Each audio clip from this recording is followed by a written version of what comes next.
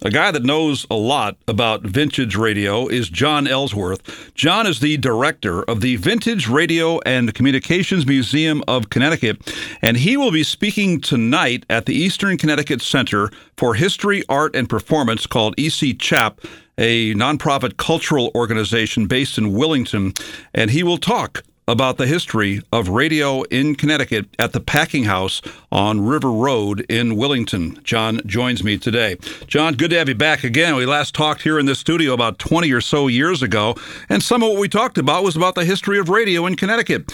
Tell me a little bit of an overview of what you will be talking about tonight in Willington.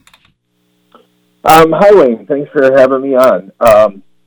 I'm going to, being the first part of a three-part series, I'm going to be talking about early human communication, and I'm going to show how the discovery of the use of the electron revolutionized everything and brought us to the point where we can be at any place in this world and talk to anybody else in any place in this world wirelessly. So I'm going to cover the very early history, and then I'm going to bring it up into early manufacturers of radio-related equipment here in Connecticut, some of the obscure ones, and we have some samples from the museum that we'll have on display and I'll talk about. And you have such cool stuff at the Vintage Radio and Communications Museum of Connecticut based in Windsor. Will you be bringing some of that show and tell stuff along? Yes. Like I said, the idea of this lecture series that we're doing was to focus on Connecticut. And there are there was actually, a lot of early manufacturing and development of radio right here in Connecticut. It's kind of appropriate for the museum to be located in the greater Hartford area. And some of the early ones, C.D. Tuska, he was one of the co-founders of the American Radio Relay League and manufactured radios right in Hartford. There was a lot of industrial measuring and metering equipment that was manufactured here. McMurdo Silver, Vocaline, these are all names that most of the average person wouldn't recognize, but people in the industry would. What were some of the earliest forms of long-distance communication, especially as they pertain to Connecticut? Well, like I said, universally, there were some real crazy methods being used until they discovered how to use the electron, and the first real application of that was the telegraph system, and being able to run a wire over long distance and then send Morse code back and forth instantaneously was huge. It was a big development, and then, of course, the next logical step would be to get rid of the wires and go wireless telegraphy, which they did by sending out a spark, and the spark put out radio frequency waves. Today we consider it interference, but at that time it was the carrier wave, still carrying Morse code. So that's why we call it wireless telegraphy. And then eventually Reginald Fessenden in about 1906 realized how to modulate that signal so he could carry voice and music. And that was the advent of radio. Most people consider that the very first radio broadcast. He did that on Christmas Eve. He was repeatedly putting out messages in Morse code, listen to your receivers, 9 o'clock Christmas Eve, and he wouldn't tell them why, so he had a huge curiosity factor going. And then 9 o'clock Christmas Eve, all these guys have their headphones on, they got their clipboards, they're ready to copy Morse code, and he starts playing on his violin Christmas music. It just must have been a stunner. I would have loved to have been one of those guys that had only heard Morse code dots and dashes, and all of a sudden music is coming through their earphones. So, and that was the advent of radio, and it didn't get commercialized until 1920. KDKA came on the air in 1920 in Pittsburgh, and then the commercialization of radio continued from there.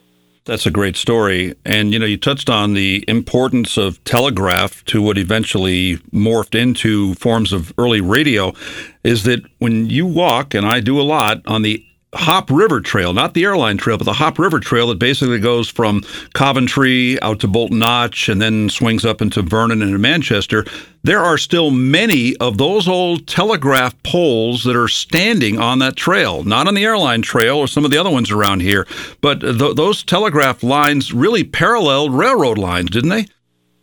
Yes, they did, and there was good reason for that, because when they started to run the lines, the railroads had already bought right away across the land to run their railroad tracks. If the telegraph system had not worked with the railroads, they would have had to buy their own right away across the land, and it would have made telegraph very, very expensive. So they basically worked out a deal with the railroads to run the original telegraph lines along the railroads.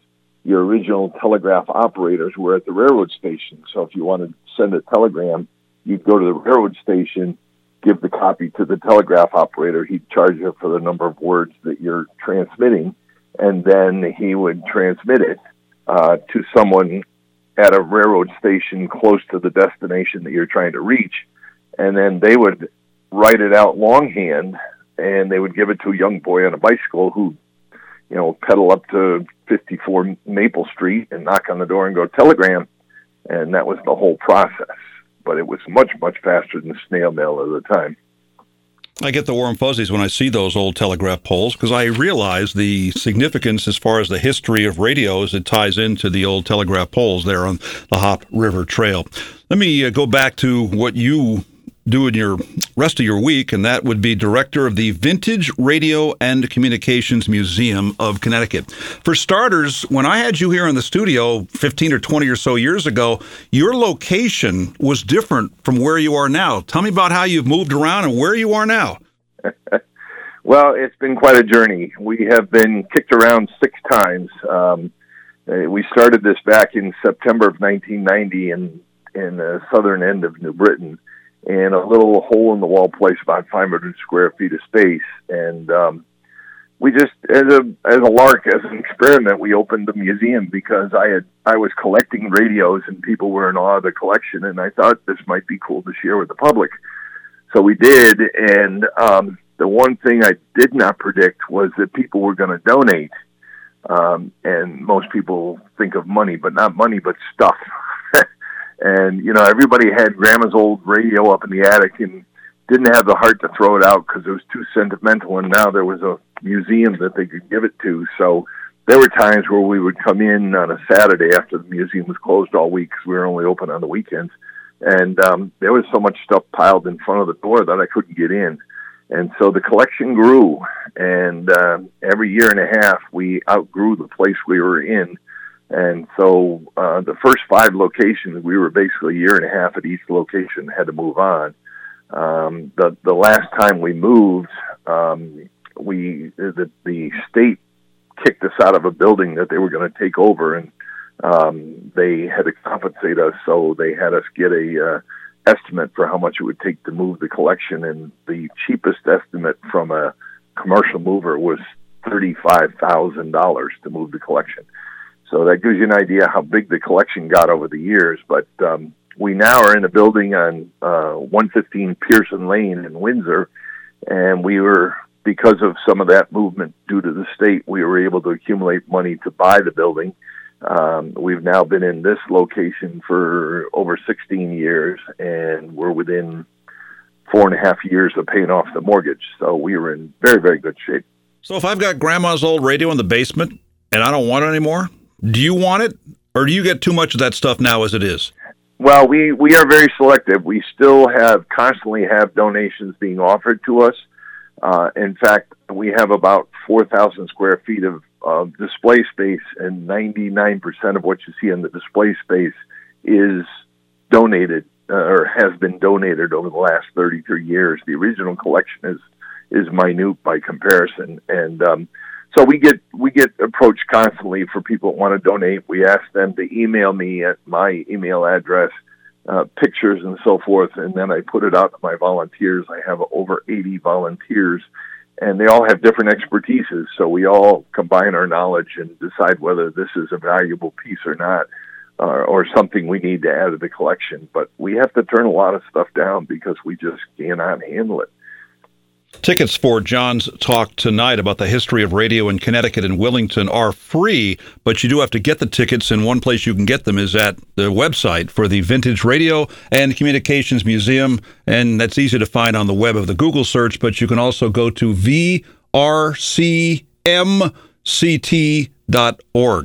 And I want to take a little bit of the title into a talking point here. Yes, the Vintage Radio and Communications Museum, because it's more than just radio. There's various forms of communications, which you do. And on your homepage, there's a picture of a kid, a girl, it looks like, about 6 years old, and she's in front of one of those old operator switchboards. And I'm guessing that anybody under like 40 doesn't quite know what we're talking about here today, but just explain how important those were, not just to the phone company, but to businesses and other operations that used telephones back in the day.